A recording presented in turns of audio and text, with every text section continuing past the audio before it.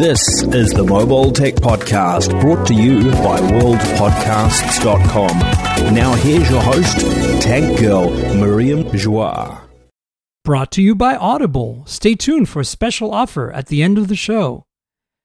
Hi, and welcome to the Mobile Tech Podcast. I'm your host, Miriam Joie, and today is Thursday, September 17th, 2020, and my guest is the awesome Christian DeLooper from Digital Trends. Hi, Christian. How are you? I'm good, Miriam. How are you? I'll take the awesome. Appreciate it.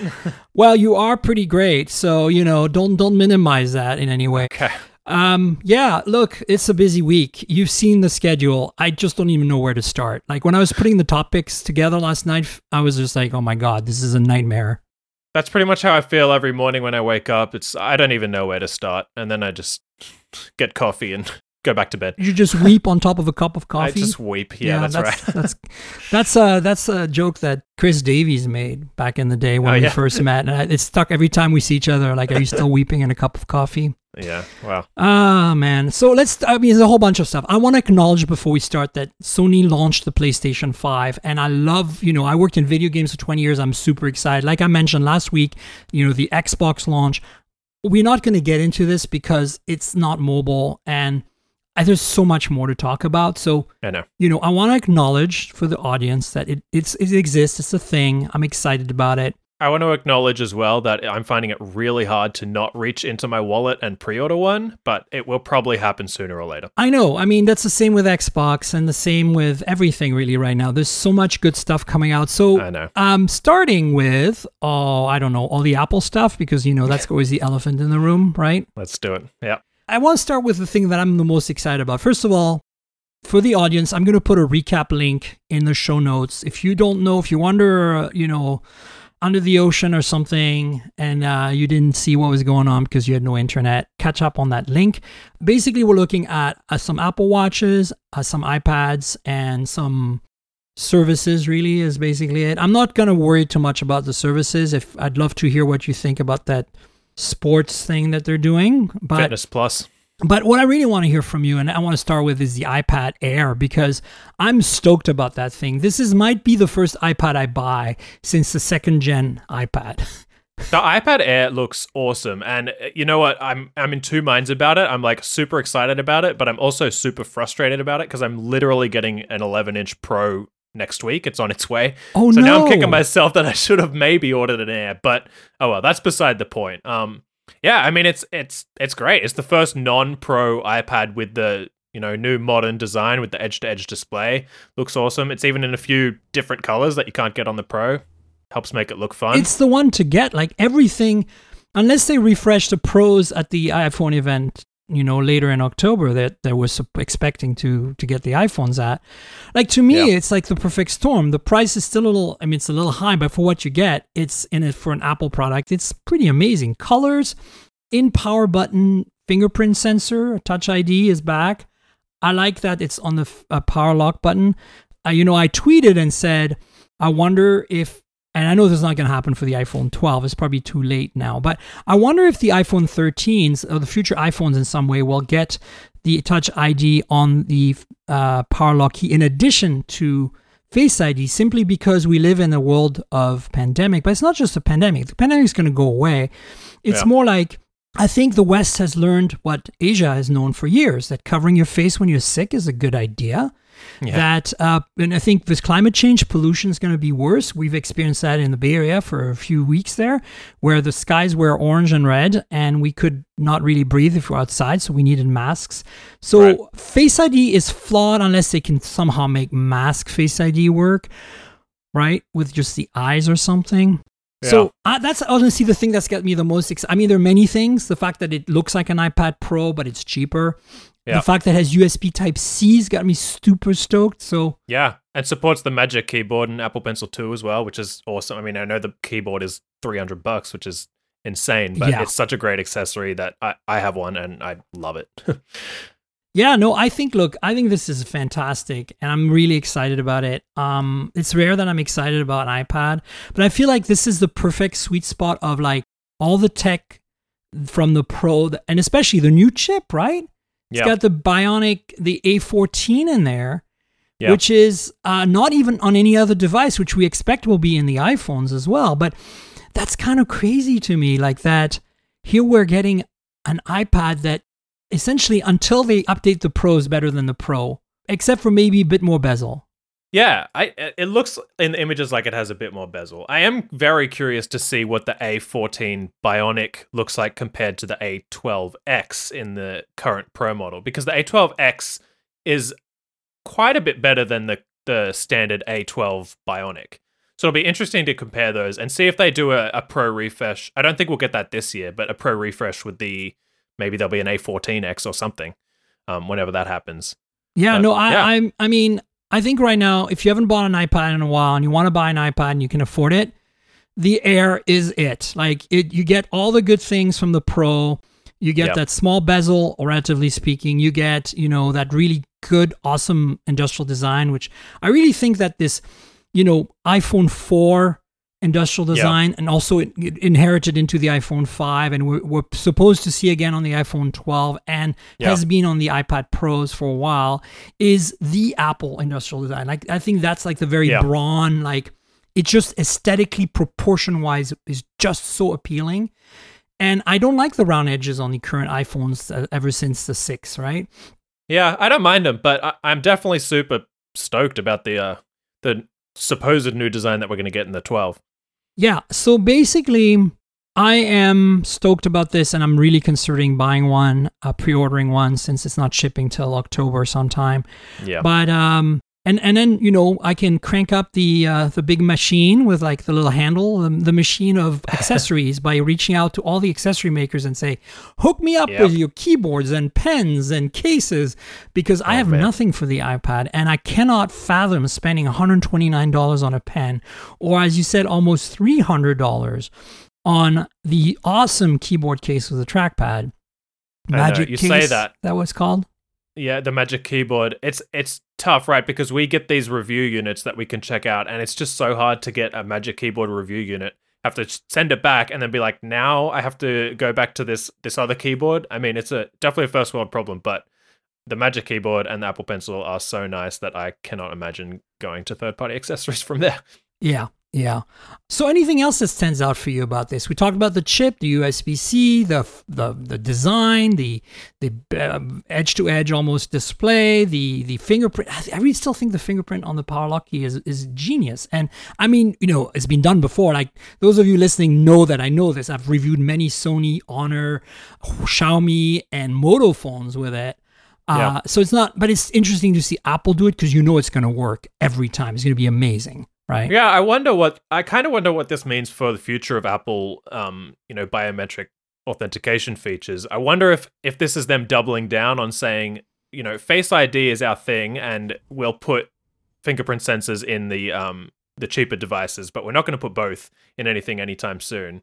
And I also wonder how it's going to be in real world use. I mean, on the power button is cool in portrait mode. It might be a little tricky in landscape mode, unless, I guess, if you put tons of fingerprint sensors in there. But we'll see. No, I'm excited about it. I think, look, I think this is the one. Obviously, we should also talk about the fact that the iPad regular got the A12 chip, right? Yep. Is it the A12X or the A12? That I would have to check. It's a iterative update for sure. But the entry level iPad was already pretty excellent value for what you get, and now it's just a little bit better. It's still probably the iPad that most people should go for. No, absolutely. It's a standard A12 in the entry level iPad. So that's what I thought. Yeah, so you're getting an A12. I think it's a big upgrade, considering it had like an older chip in there. And if you want, $319, is that the price of the entry level iPad? That's $329. Yeah, $329. That's still pretty amazing. I mean, it blows any Android tablet out of the water instantly, by right? Far. Yeah. I'm about to review the Tab S7 Plus. Oh, poor you. Yeah, we'll see how that goes. I mean, it looks nice, but Android tablets. I'm saying that, but I really have no point of reference, because I haven't reviewed an Android tablet in so long. Well, there's not many to review, and also the apps just don't support them. So we'll see. Yeah. So the other thing is Apple Watches, right? So we got an Apple Watch 6, 6th gen, as expected. Yep. Big improvements, new S6 chip. Most importantly, you can now do blood oxygen measurements. Is that right? Yeah, blood oxygen monitoring. It's pretty cool. I mean, out of the box, it's going to be maybe a gimmick. We'll see. But, down the line, as, Apple has done studies with the EKG sensor and all that kind of stuff, I'm sure they'll do the same thing with blood oxygen monitoring, like in partnership with whoever, Stanford or... Yeah, totally.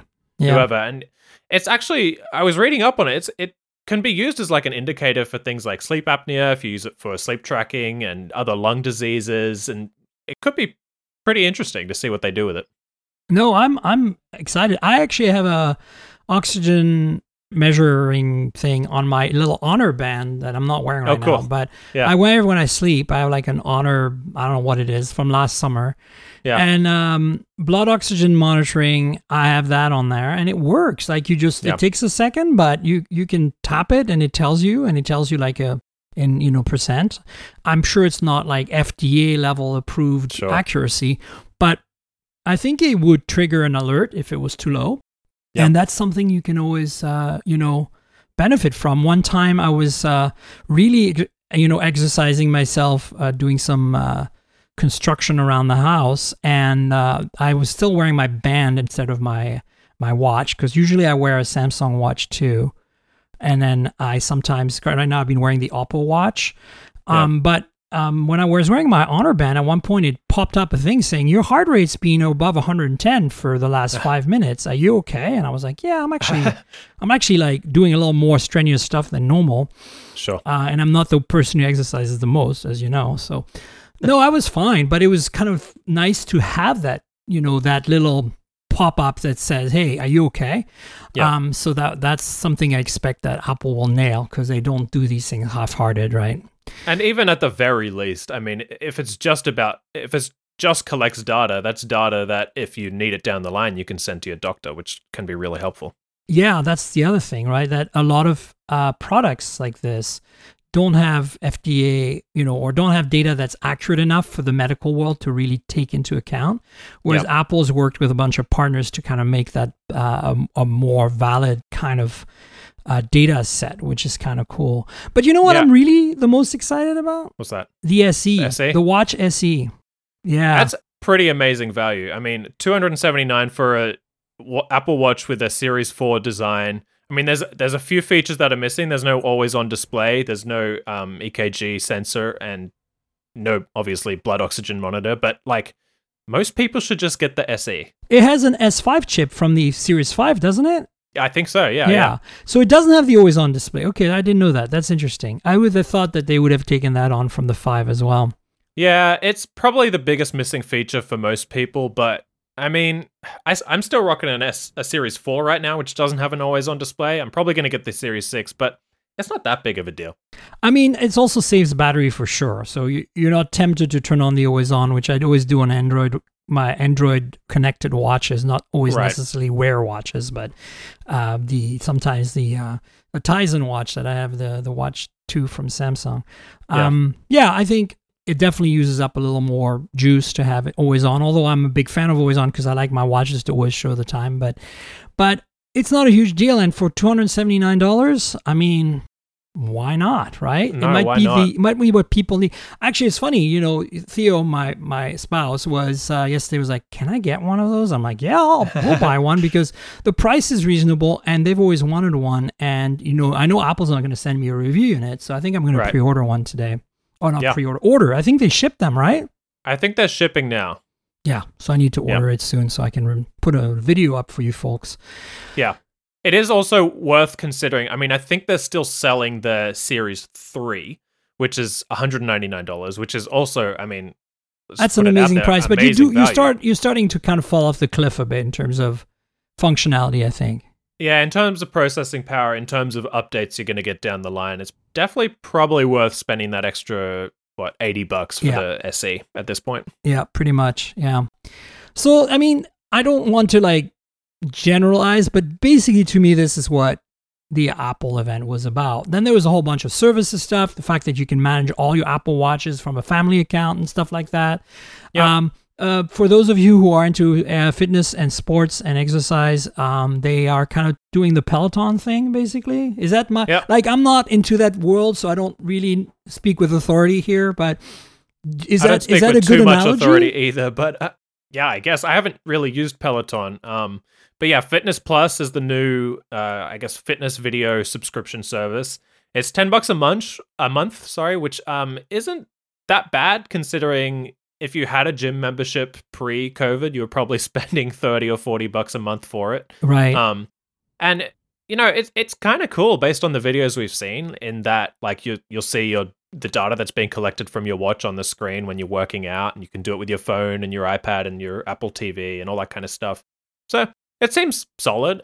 Probably, I assume most people who subscribe may end up subscribing through Apple One rather than straight to Fitness Plus, but yeah.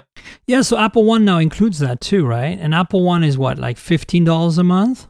So Apple One includes it if you get the so-called Premier tier, which is $30 a month. Okay. The entry-level $15 a month does not include Fitness Plus. But yeah, if you were going to subscribe anyway, I mean, $30 a month could end up saving you some money depending on what services you use. If you use Arcade is in all of them, but if you use Arcade, News Plus, and Music, and TV Plus, and all that kind of stuff, yeah. And what's the family plan? I know it's $20 or something for the basic one, and then how much is it for the more premium bundle that has everything in it for families? Do you know? So it's $15 for the entry level bundle, and it's $20 for the. Or I think it's $25 actually. I'm just looking this up real quick. It's $25 for the like family bundle. Okay. Yeah. Cool. And then you have to add the $10 a month if you want the sports stuff. Yeah, you know what, I lied. It's $20 for the family bundle, and it's $30 if you want to add the sports stuff and if you want the extra iCloud storage. Yeah, that's right. Yeah. And then the other thing, it's a small thing, but we know it's coming for the iPhones. So the watches come without a USB charging brick in the box. You still get the cable, thankfully, because you kind of need that since it's essentially a customized Qi charger. Yeah. And so, yeah, that's the Apple Watch story. I don't know. I think the SE stuff I love how Apple is still keeping things premium, but seems to be really doing a good job at adapting to these crazy economic times we're in right now. I kind of dig it. Yeah, I mean, with the iPhone SE, which came out earlier this year, $400. I mean, I know it's not the most modern looking phone out there, but if you want performance and you want a phone that's going to last long, which if you're buying a mid-tier phone, you probably do, like, that's probably the best value phone out there right now. Yeah, Theo just got one, and they're like, oh my God, I can't believe. Like, they're very trepidous because they had the old SE and they didn't want to go to a bigger screen.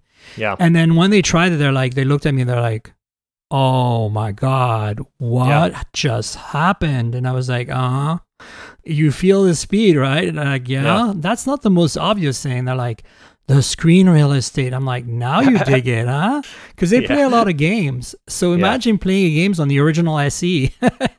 Yeah, and it's hard to get people over that bump. My girlfriend Maria also just made that jump from the old SE to the new one. It's hard to get people over the bump of the bigger, footprint. But I think most people, once they get there, it's not that big of a deal. Yeah, and I made the transition easy for them by like giving them all the Bluetooth devices I could find in the house because they lost the headphone jack, right? Yeah. And so they're kind of into it. Like, gave them a clone pair of AirPods, like that some Shenzhen company sent me. I hope it doesn't explode in their face. Yeah. But it seems to be working okay so far. Nice. And then the camera is also a huge deal. Like, they're like, they haven't really noticed quite yet because I don't think they've used it enough. But the few times they've taken a photo, they're like, oh, this is nice. Yeah. But I think it's all that common. I mean, I kind of wish the SE had inherited the iPhone 11 main sensor as is, that it didn't have that detune sensor from the 8. But I mean, the OIS and the processing from the A13 Bionic is nothing to scoff at, right? No, not at all. I mean, it's such a solid mid-tier phone. I mean, in a world with mid-tier pixels, it doesn't necessarily compete camera-wise, but in terms of the whole package, it's hard to beat the SE. For sure. Speaking of, I think this is our perfect segue because we talked about in-power button fingerprint sensors. We've talked about mid-tier $400-ish phones that are good, like the iPhone SE 2020 and like the Pixel 4a. I just reviewed, I'm in the process of writing my review for Hot Hardware, but I just reviewed essentially, and I'm going to give you my thoughts right now on the Moto One 5G. This is a $445 phone with a Snapdragon 765, quad rear cameras, 90 hertz display. It's kind of amazing on paper for what it is. And 5,000 milliamp hour battery. And it has a fingerprint sensor in the power lock key like the Sony phones. They didn't put it in the Moto logo in the back. And you got that it was a 90 hertz display, but it's also an IPS panel. So that's kind of like, you get some, you lose some, although it's a good IPS panel. And so what I'm getting to is that's why they couldn't put the thing under the display, right? But yeah, look, it's a good phone, but Moto's just making too many phones. Like, Moto is making a lot of phones. That's kind of what my review says at the beginning, and I'm sticking with that. Like, I feel like they could have made less phones this year, and they would be just fine. In the US alone, they launched like 9 phones, if you include the Razr 5G, which is not really quite out yet. So I feel like we're basically looking at this proliferation of Moto phones that are kind of like overlapping in many ways. So here's what you need to know in a nutshell. I told you some of the specs, but the big disappointment about this phone, and it's a case with a lot of what Moto does, is that it's a carrier-only phone. Right now, you can only get it from AT&T for $445. Of course, it has AT&T 5G sub-6, right? Because it's a Snapdragon 765. Note that it's not the Snapdragon 765G, but the regular 765. In fact, it's the first phone I've reviewed with the regular 765. And performance-wise, it's fine.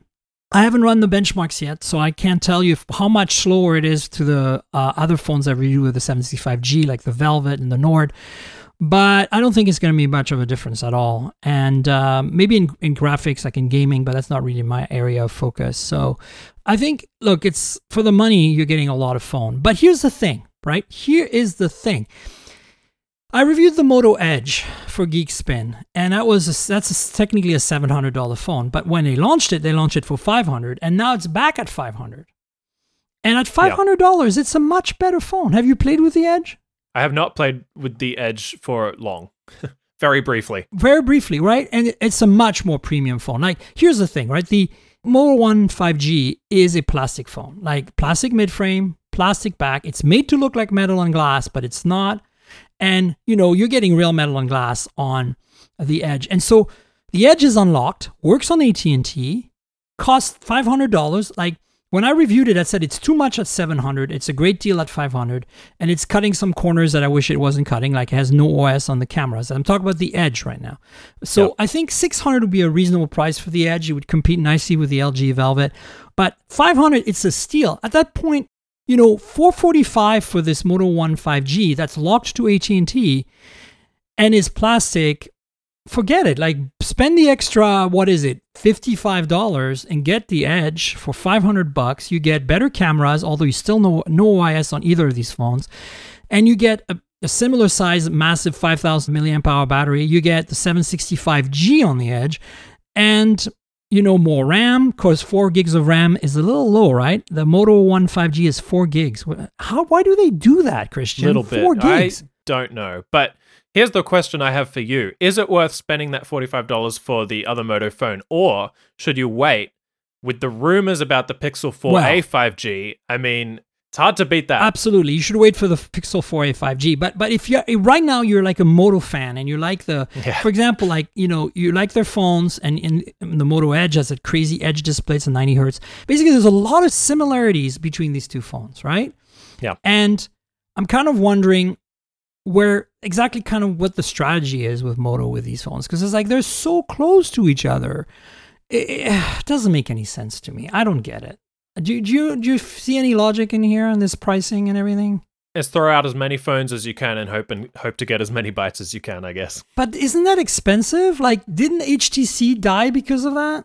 Yeah, I mean, it is a little expensive, especially given the competition around these mid-tier phones. But yeah, it's tough. I don't get it. Look, I'm not saying it's a bad phone. Like, it's a good phone, but be aware that it's locked to AT&T, only available from them. It's coming to Verizon. It'll be, I think, probably a bit more expensive, and it will have millimeter wave, of course. Then it'll be a custom phone. It's not coming to T-Mobile because they got the Revel 5G, which is essentially a detuned version of this Moto One 5G. It lacks the 90 hertz display and it lacks the dual front-facing cameras. But so T-Mobile has their version. So this phone, you can either get this phone, get 4 gigs of RAM in a plastic build, and locked to AT&T, or you can literally spend $55 more, get everything better, unlocked, works on AT&T, metal and glass, 6 gigs of RAM. Instead of the macro, you get a real telephoto, etc., etc. So, I would have said if the Edge was still $700, forget it. Like that, you cannot go wrong with the Moto One 5G if you're on AT&T. Right.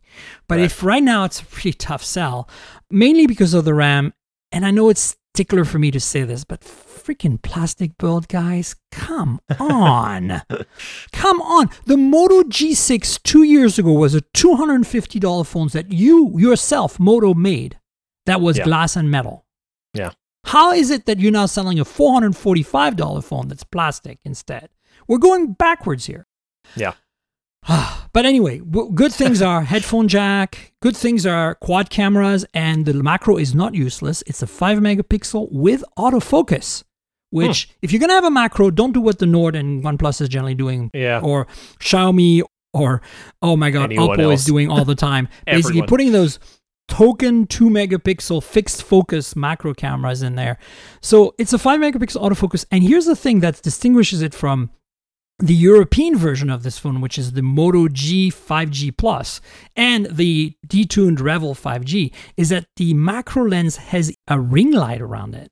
Oh, cool. Yeah. Yeah, that's right. And so how, if you've ever tried to take photos of the macro, especially on a phone, at least assuming the macro is not a crappy 2 megapixel fixed focus macro, OnePlus, Oppo, Xiaomi, if you've tried, you know that the shadow of your phone is pretty much guaranteed to be in the shot in some way or another. If you're outdoors, particularly trying to take like a flower or like some kind of insect or something. So this is a ring light. You turn it on. It's optional. You can turn it on and off, and boom, you get uniform lighting, and it's pretty cool. But then again, you don't have that natural light anymore. So, So the macro lens is not fixed focus? No, it's autofocus, which is what I'm saying. It's not only 5 megapixels, but it's actually AF. Yeah. Yeah. Yeah. So, look, it's a good phone, but it's kind of hard to explain where this phone fits. If the Edge didn't exist at $500 right now, or the Edge was $700, and if this phone was unlocked and had a little more RAM, I would say 100%. Like, this is an incredible buy. Even $500 would be an incredible buy for this phone. Yeah. But there's a lot of buts. One of the things I really like about this, though, is that this IPS 90 hertz display is a 21:9 display. So it's very tall and narrow. So it's actually slightly taller than the Note 20 Ultra, but much narrower. It's like almost 1/8 of an inch narrower. A skinny little phone. And you can really hold it well with one hand and use it with one hand if you have bigger hands. But you know that you can't use a phone that size normally with a non-21:9 aspect ratio because of width. So, I like this trend of like thinner phones, but I wonder like when that'll be too much. I think 21:9 is a sweet spot. As long as, this has a 6.7 inch display. So I think anything bigger than 7 inches is going to make it wide again, right? Yeah. Yeah. So I hope it doesn't go that direction. Then how does it fit in our pockets? Especially like the Note is barely fitting in my pockets. It's so big. The Note is a giant though. But speaking of 21:9 phones, segue here. Good segue. There is the Xperia 5 Mark II that just launched. Yeah. And I need to put the specs in front of me, but that thing is basically everything you loved about the Xperia 1 Mark II, which, a lot of reviewers have a lot of things to say. I reviewed it for Hot Hardware, the 1 Mark II, so check it out. I really liked it. I liked it more than a lot of people did because I'm a photography buff and I like all the manual controls and all that. So if you liked what you read in my Xperia 1 Mark II review, consider the 5 Mark II because it fixes a bunch of things. It's not as big, and it has a 120 hertz display that's Quad HD instead of a 4K display that's 60 hertz, which to me was the biggest gripe. And honestly, I would never recommend this phone to anyone who's in the US because it doesn't have US 5G. Yeah. So this is for my foreign listeners and readers. If you like photography, you like Sony phones, you can afford it. I think this is just based on the specs alone and my experience with the One Mark II. The 5 Mark II should be kind of fixing a lot of the issues of the One Mark II, in my opinion. Yeah, it seems like a solid phone. It's been a while since I've used a Sony phone, but I also wonder how in day-to-day use it'll compare with the likes of the OnePlus 8 Pro, which is a little bit more expensive, but offers similar specs, maybe offers a cleaner software experience. I don't know what your thoughts are on that. Well, so that's the thing. I like the clean software experience of the Sonys in general. It feels a lot like the Motos. It's a bit of added value stuff in there, but it feels like pure Android. Same with OnePlus, at least. I know it's changing with Oxygen, the latest version of Oxygen, which I'm a little bummed about. But if you are looking for that, it has a headphone jack. It's just really looks like a sweet phone, frankly. It's still not Snapdragon 865. They didn't update to the Plus, which is kind of what maybe I was hoping for, because at that price, it's $949. So it's a lot of money. Yeah. Especially for a phone that doesn't 5G in the US. The cameras are straight out of the One Mark II. I think they're good cameras. It's just that the software experience is a little weird. For example, you have to pretty much turn on HDR because it's not on by default, weird stuff like that. And then, when you zoom, you actually have to select the lens and zoom within that lens. Like you can't zoom from 0.5 all the way to 9x like you would on a normal phone where it just switches lenses for you can basically you select the ultra wide and you can zoom up to 3x, which brings you to then selecting manually have to select the main lens, and you can zoom 3x, to which you then manually select the optical 3x lens, and then you can zoom up to 9x, right? But it's very counterintuitive, the user experience. And I'm not even talking about the pro interface. I'm talking about the default interface at this point.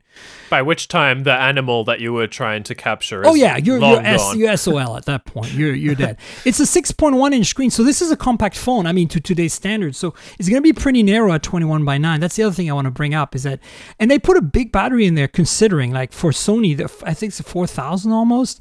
So it's much bigger than the Xperia 5 was last year. So even though you're getting a small phone, you're not going to hurt on battery life too much. Of course, you do have a 120 hertz display, and so that is going to suck some juice. But who doesn't want 120 hertz display on a phone like that? You want that. That's why I knocked the freaking One Mark II, because it didn't have a 120 hertz display. I didn't care about the 4K. I wanted the hertz. Give me the hertz. Well, yeah, I guess, but at this price, it's a little frustrating that there's a 1080p resolution in there. I know you don't care about 4K, but I feel like at least 1440p is warranted at $950. Oh, that's interesting. I thought it was quite HD, but you're right. It is 1080p, huh? Yeah. Yeah, and also no. Honestly, you can't buy this phone in the US. No 5G. And what was really weird? During the briefing, I asked Sony, I was like, seriously, 5G, come on, what the hell? And they're like, yeah, we don't feel 5G is worth it in the US yet. And I'm like, what? I'm sorry, I know it's not worth it. I agree. In absolute, I agree. But the reality is you cannot sell $1,000 phones and not have 5G that works here. It's more insulting that it does have 5G, but it doesn't work here. That's the thing you have to understand. The phone does have 5G if you travel with it. Right. Well, the other thing is how long do they expect people to have their phones? If the answer is 1 year, then upgrade to a phone that does support, US 5G networks, then that's one thing. But I don't think most people are buying a phone to use it for 1 year and then upgrade. Well, in the Sony world, of course, you buy new hardware every year because, you want to, they're a hardware company, right? That's the thing you can really feel. It's the car companies, the traditional car companies versus Tesla, right? You really can feel they're walking in molasses, right? They're really not understanding what's happening around them, right? Yeah. It's just weird, and I want to love Sony because, I used to work on PlayStation as a video game developer. I worked for Sony. I do love some of the things they do. I love the industrial design of these phones. God damn, they're nice phones. But then you start you're going oh my God, I'm not going to spend $949 on a freaking non-5G phone in the US. I don't care how good it is. Anyway, that's my little rant for the day.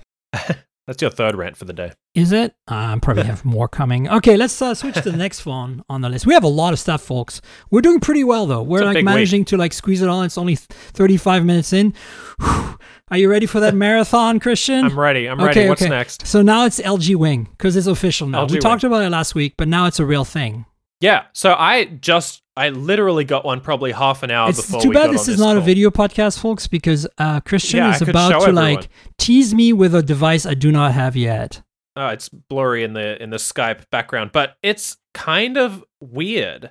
Well, it's actually really weird, but I'm in two minds about it. After having used it for literally 10 minutes, so take all of this with a grain of salt. I feel like the features are kind of cool. Like there's the camera virtual gimbal mode, which is kind of interesting, even if it's not necessarily, or I don't know if it's hardware based in terms of the camera specs. But the problem is LG's software, and the software isn't really there to make for really cool features that you can use this for yet. I mean, I'm not a huge fan of there's like a gallery mode when you flip it on the home screen, which is kind of weird. Doesn't really add that much to the home screen experience, but it's interesting. Cool.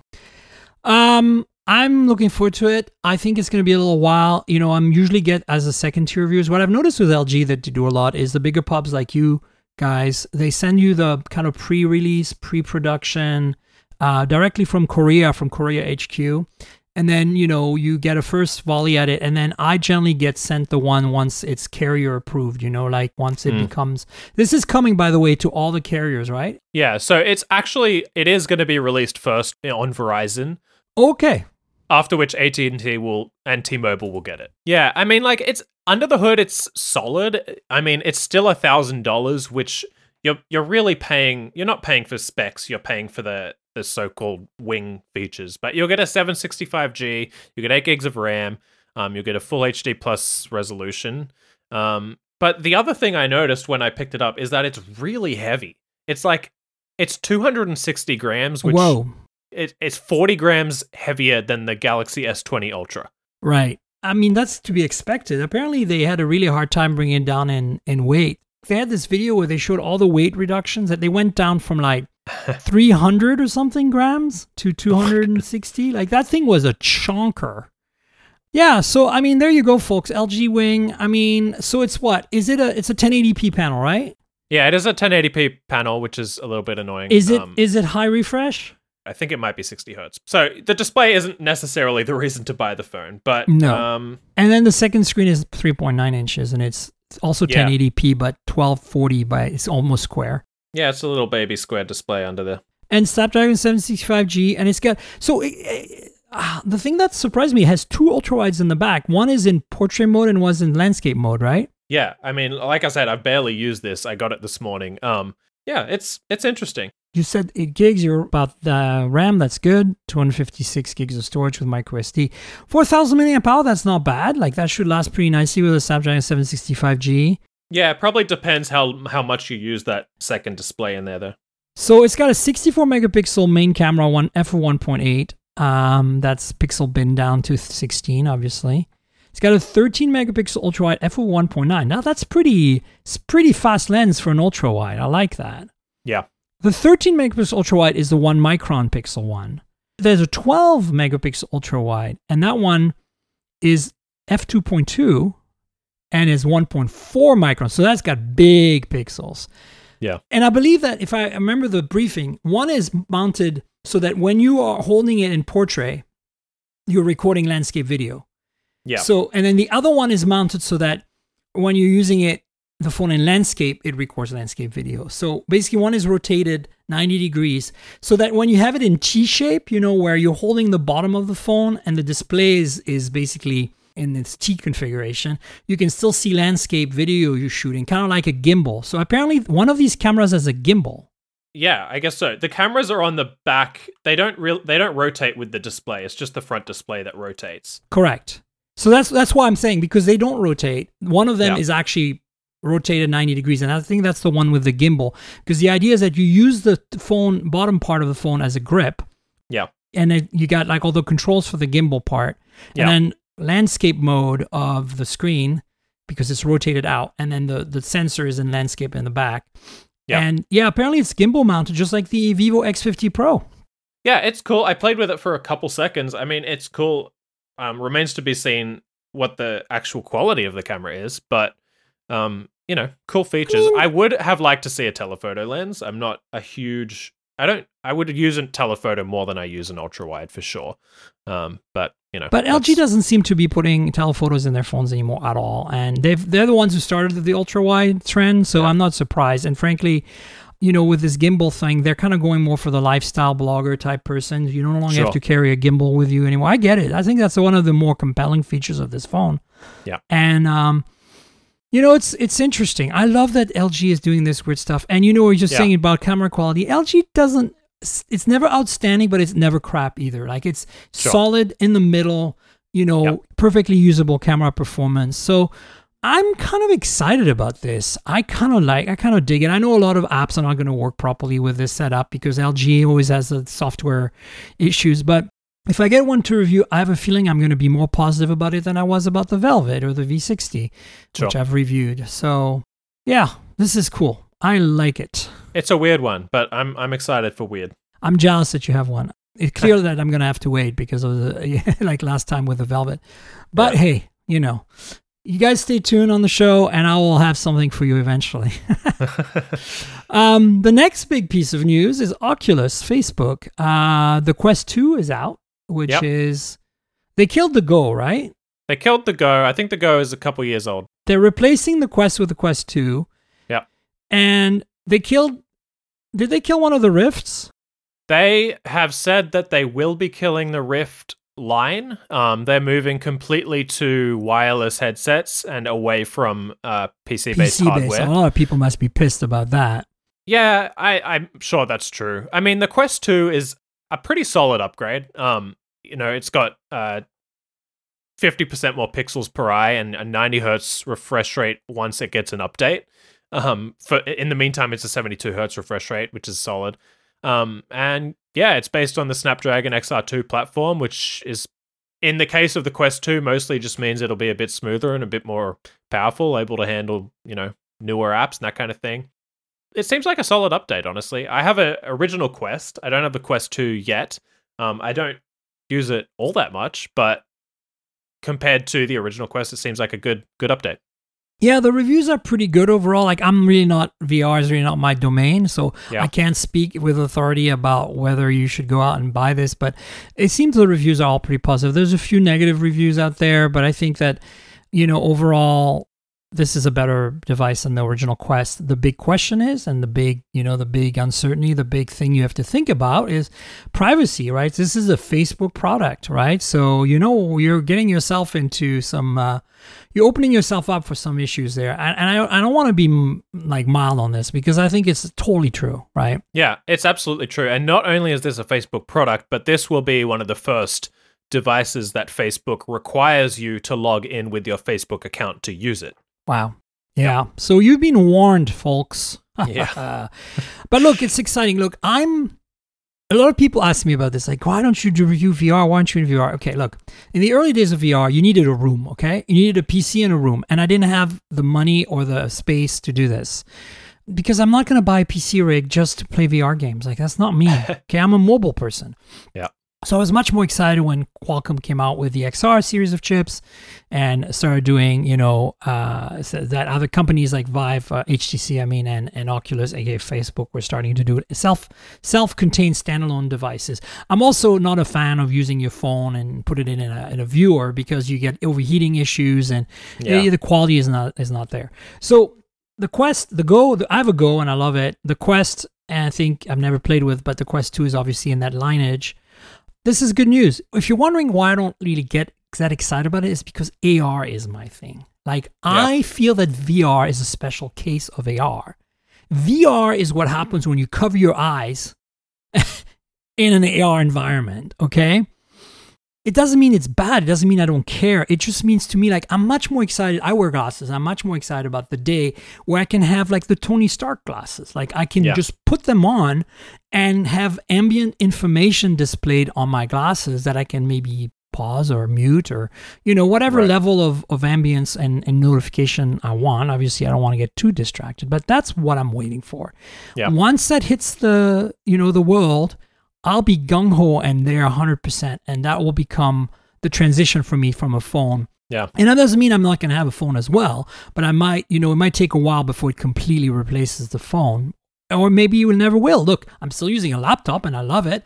And laptops are not obsolete, despite the fact that, iPads are a thing and desktops even are obsolete. So, I just got rid of my laptop. I'm using an iPad now. There you go. So what I'm trying to say is that, if you're wondering why I don't cover this VR, it's just too much. Like, I have so much phone stuff to cover, and I'm so much more excited about phone, or even doing AR on a phone versus VR, that it's not that I don't care, but it's obviously important enough that I talk about Oculus Quest 2 today, and that's why I mention it. Adi Robertson at The Verge is an incredibly knowledgeable person when it comes to VR, and that's why I'm linking to their review, because I feel that she has the most balanced take on this, and she really knows her stuff. So if you want a review from somebody that can really tell you what's going on with VR and with the Quest 2, check out The Verge. And of course, check out Digital Trends. There's a review there. There's a review everywhere. Check out all the reviews. But to me, Adi is kind of like my star in the sky when it comes to VR. Mm-hmm.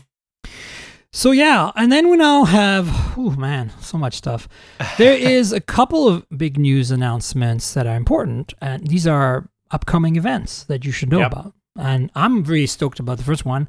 By the way, I didn't mention it, but I will link to a story that Christian wrote about the iPad Air, basically saying it's, why bother with an iPad Pro when you have an iPad Air, which I completely agree with. But the reason I'm bringing that up now is because I'm also linking to Christian's story about the Google Pixel 5 event. Google sent us invites. Yep. There's going to be an event on September 30th for the Pixel 5, Pixel 4a 5G. And it's super exciting. I'm looking forward to it. I loved the 4A, and I think I'm going to love the 4A 5G.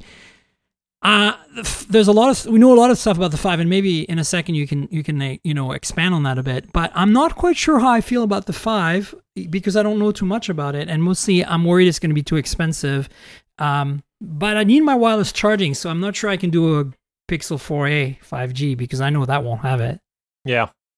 Yeah, it's going to be interesting. I mean, pretty much all the rumors about the Pixel 5.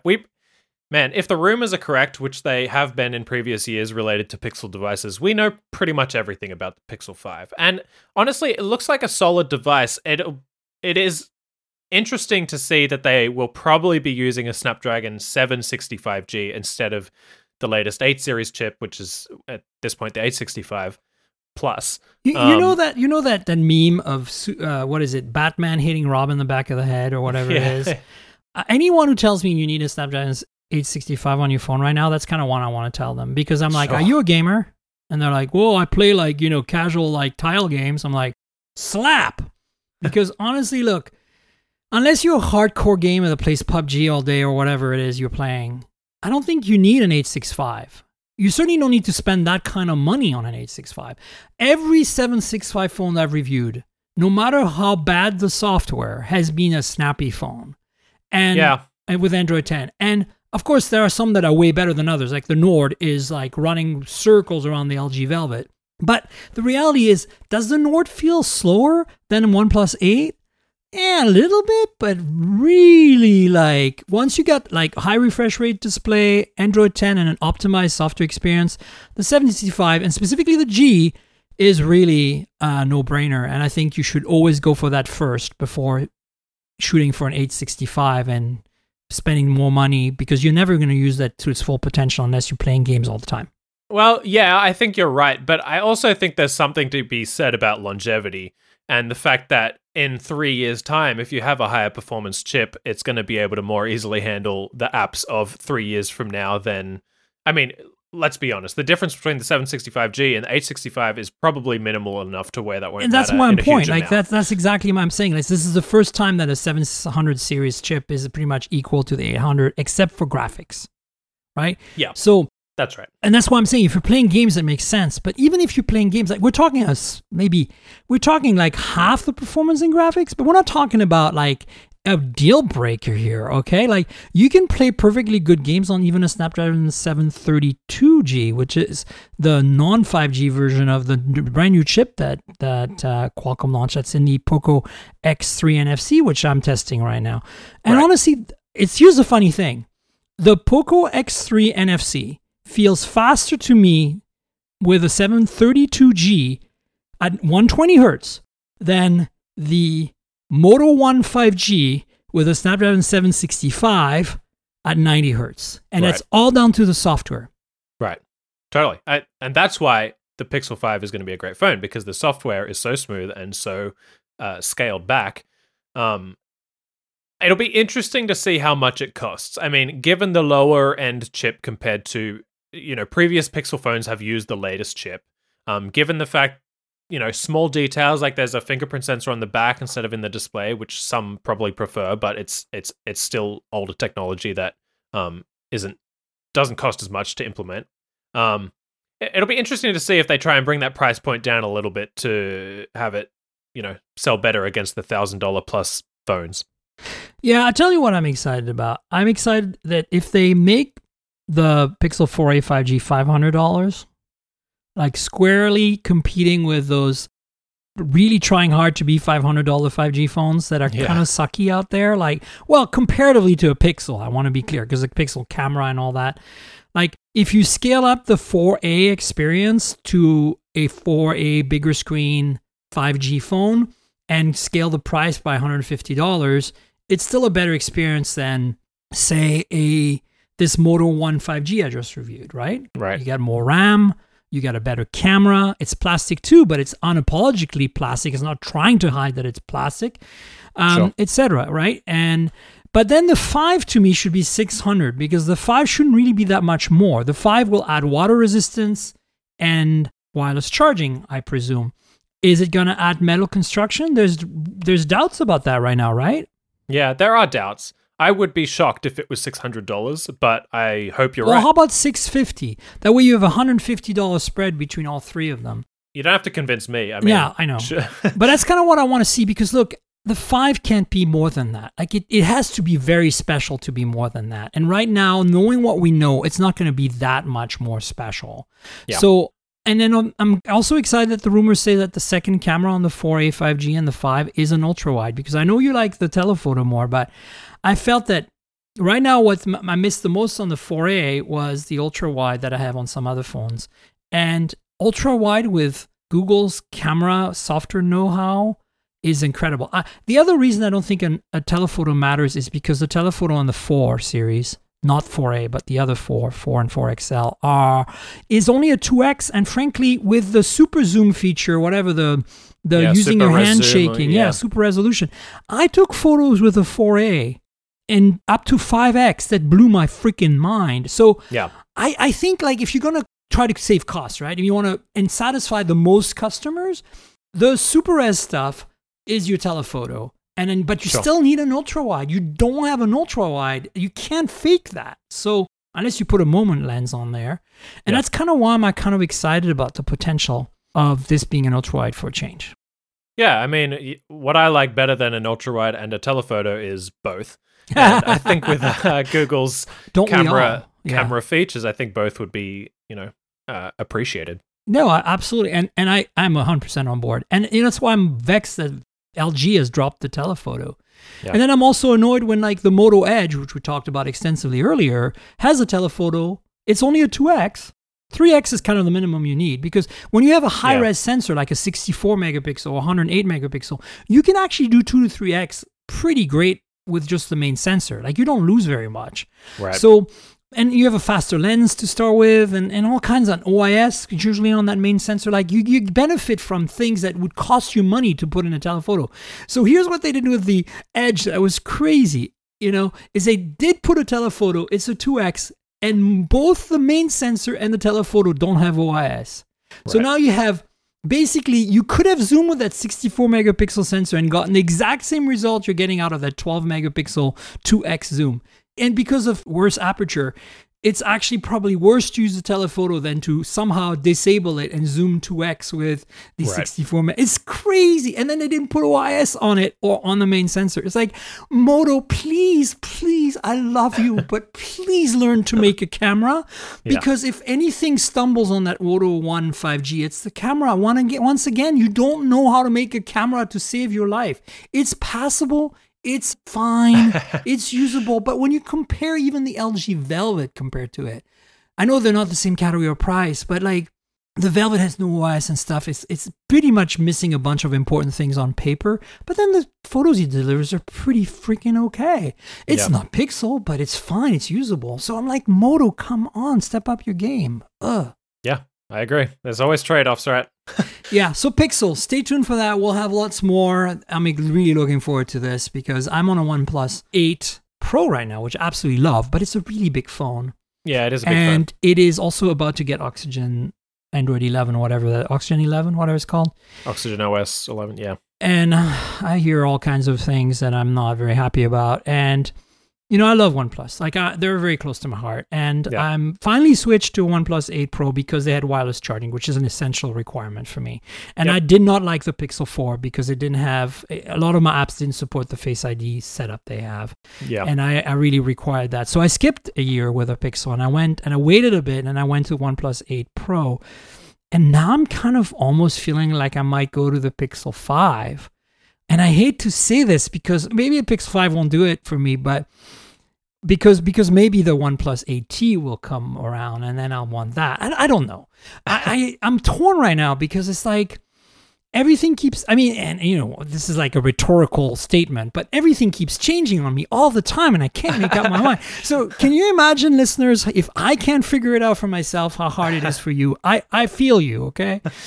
Yeah. I will say that I do have the Pixel 4, and I really like the experience of using it. It's wonderful, but it didn't meet the requirements I had, which was the Face ID not working on a lot of apps was a real deal breaker for me. Yeah, and I know this isn't the focus. Pixel 5 event will also get a Chromecast and a new Nest Home smart speaker, which will be cool. It's been a while since the original Google Home. Yeah, the original, but even since the other Nest speakers or Google Home speakers at the time have come out. So it'll be interesting to see. Yeah. And then we have another event. It came out. Nobody knows what the hell. I mean, we're all scratching our heads. How about another Samsung Unpacked event on September 23rd? Yeah, the third one. Did we need that? No. Did we want that? No. Do we know what it is? Probably that special edition Galaxy S20, which is coming to Verizon. Yeah, the one that's been leaked to all hell. What's it called? Founders Edition? Fan Edition? What is it? Fan Edition. Yeah, the Galaxy S21 Fan Edition. Yeah, we'll probably just be for that. I mean, why, Samsung? Why? If this doesn't bring some of the improvements seen on the Note 20 Ultra, like I'm not asking to get the Ultra camera system. I understand that. But it better be better than an S20. And it's hard to do that. Like, the S20 Ultra, I think, is a flawed phone. I think the Note 20 Ultra is the one to get. They fixed a lot of the issues that the S20 Ultra had, especially in imaging, that are hardware issues that you couldn't fix in software. And by the Note 20 Ultra, I've been using it a lot. And, Samsung phones tend to spend maybe a couple of weeks in my pockets during the review period, and they don't stick with me. But man, the Note 20 Ultra is sticking really hard. I'm loving it. Yeah. Oh my God, it's a good phone. It's worth every single penny of that $1,300, and I know you can get it for a lot cheaper than that. So go buy it if you want. If you want the best, just go. I mean, I would normally have said go buy a OnePlus 8 Pro, but at this point, I'm just like, it's probably easier for you to buy a Note 20 Ultra at this point, so just go get that. But that being said, the S20 Plus and the basic baby S20 are phenomenal phones, and I really don't know what they can do with the FE to make that better. Yeah, I mean, it seems like they'll probably bring the price down a little bit. They'll have a 120 hertz refresh rate in there, which will be nice. Well, it better hopefully, have that. According to rumors anyway. Yeah. And yeah, there might be a few upgrades to the camera. Yeah, it would be great if they brought those Note 20 camera features over to the S20 Ultra, but we'll have to see. We'll see. There is some crazy stuff that happened this week. I just want to mention it because I really don't have anything to say about this. because I'm still mulling it over. NVIDIA acquired ARM Holdings for $40 billion. ARM is a company who licenses the architecture for the chips that are used by all the mobile phones, including Apple.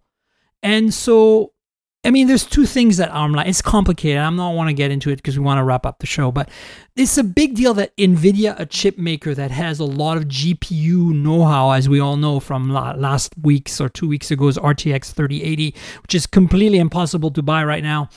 You know, look, the reality is this is a big deal. And what does it mean for the future of ARM GPU licenses and designs? And what does it mean for the future of mobile? ARM was previously been bought by Docomo, which is a NTNT carrier in Japan. And so, you know, that was a weird acquisition back then, but it seems that they sold it to NVIDIA. And so I think this is okay. But at the same time, it's like, I hate to say this because I'm not like a PC gamer or whatever, and I don't cover NVIDIA that much, but it seems that a lot of stuff NVIDIA touches that's not their core business, they mess up. You know, like GPUs are their thing and they do that well, but I'm a little apprehensive about this acquisition because it puts a lot of power into one company to control the mobile universe, and also because they tend to mess things up when it's not GPUs. So yeah, and it's important to keep in mind that it's not just the mobile universe anymore either. You know, Apple's switching to ARM-based Macs over the next 2 years, with the first few expected before the end of this year. And that seems to be the way that a lot of computing companies might go. Yeah, I mean, you know, this is a big deal. So I'm just going to put a story in the show notes about it. You know, educate yourselves, read about it, be aware that this is a thing. And I wanted to mention it. I don't have a lot of analysis for you other than my kind of gut feeling about it. It just happened 2 days ago. So there you go. It's a big piece of news, I think, because it touches on mobile pretty heavily. And that's basically our show. So, Christian, do you want to tell folks where they can find you on the internet, like various social handles and publications and things? Yeah. You can check me out at Digital Trends. I occasionally write for other outlets too, over at TechRadar and Review.com. Or you can check me out on Twitter at CDelooper, which is CDELOOPER. I love your Digital Trends articles. And, of course, follow him on Twitter and all that. It'd be Appreciate cool. it. Yeah, no problem. Folks, you know where to find me. I'm at TankGirl on Twitter and Instagram. That's TNKGRL, just like the comic book character without the vowels. If you want to comment on the show and discuss the show with me, Twitter is the place to go. Then Instagram is where you'll find pretty pictures of phones and pretty pictures taken with phones. So if you like photos, I like photography, and I have an Instagram. There is a YouTube channel for the podcast called youtube.com/mobiletechpodcast. You should subscribe, like, tell your friends, click on the notification icon, comment in the comments on the videos, because it's visual content to go along with the podcast. If you like what you're hearing when you want to see some visuals to go along with it, this is your ticket. The YouTube channel is where you'll find some cool unboxings and hands-ons and stuff like that. So check that out. Then, of course, if you happen to listen to the podcast for the first time, you want to subscribe, you can go to mobiletechpodcast.com, and then you'll find all the ways to subscribe. There's a million ones, but the most important ones are Apple Podcasts, Google Podcasts, Pocket Casts, Spotify, a bunch of them there. So please subscribe, tell your friends, all that good stuff, spread the love. If you have the ability to review or rate the podcast in whatever app or platform you're using, please do. It really helps for other people to know whether they should subscribe or not. I would be really grateful if you did. And as you know from the past, I've had some donations through my donation link in the show notes. So please consider donating. This is the only way I can survive and make this podcast happen every week. With donations, there's a link in the show notes. It's a PayPal link. It's pretty straightforward if you feel like you want to be generous and help. If you don't, it's totally fine, but please consider it. Really appreciate those people that have done it and are continuing to do it. And then finally, I want to thank our sponsor. Audible is been with us since, I think the very beginning almost of the show. And I really want to thank them for being such a long-term sponsor. If you want to support the show and you don't want to make a donation, you can support it by joining Audible. You don't have to stick around, but I think you should check it out because look, no matter what, you helping them helps me, helps the podcast, helps the show. So they're a great partner for that. And as you know, Audible is a great platform for audiobooks. If you love books, like I'm a bit of a bookworm, I like my books, and sometimes I don't have like the time or the energy or whatever. I can't read them. Instead, I have to listen to them, and you can only listen to so many podcasts. After a while, it's like you want something you can sink your teeth into, like some 10-hour long thing, and that's where audiobooks really rule. It's like reading a book, but having it read to you instead. And if you're like, say, a delivery driver, I always use this example, but it's a good one. You drive for UPS and you want to listen to something like all day long. This is a great way to go. Audible is your platform of choice. So books read, a lot of them by the authors, tons of selection. Consider it. Join, you get a 30-day free trial. You get to keep a book at the end. It's a pretty good deal. You don't have to stick around if you don't like it or whatever. I hope you try it out if you're not already an Audible subscriber and help the podcast out. And I want to thank Audible again for being with us and being sponsors for a while. Thank you. And Christian, thank you as well for being on the show again. My pleasure. I appreciate the invite. Wonderful. Thanks for being on, and I'll definitely have you on again soon.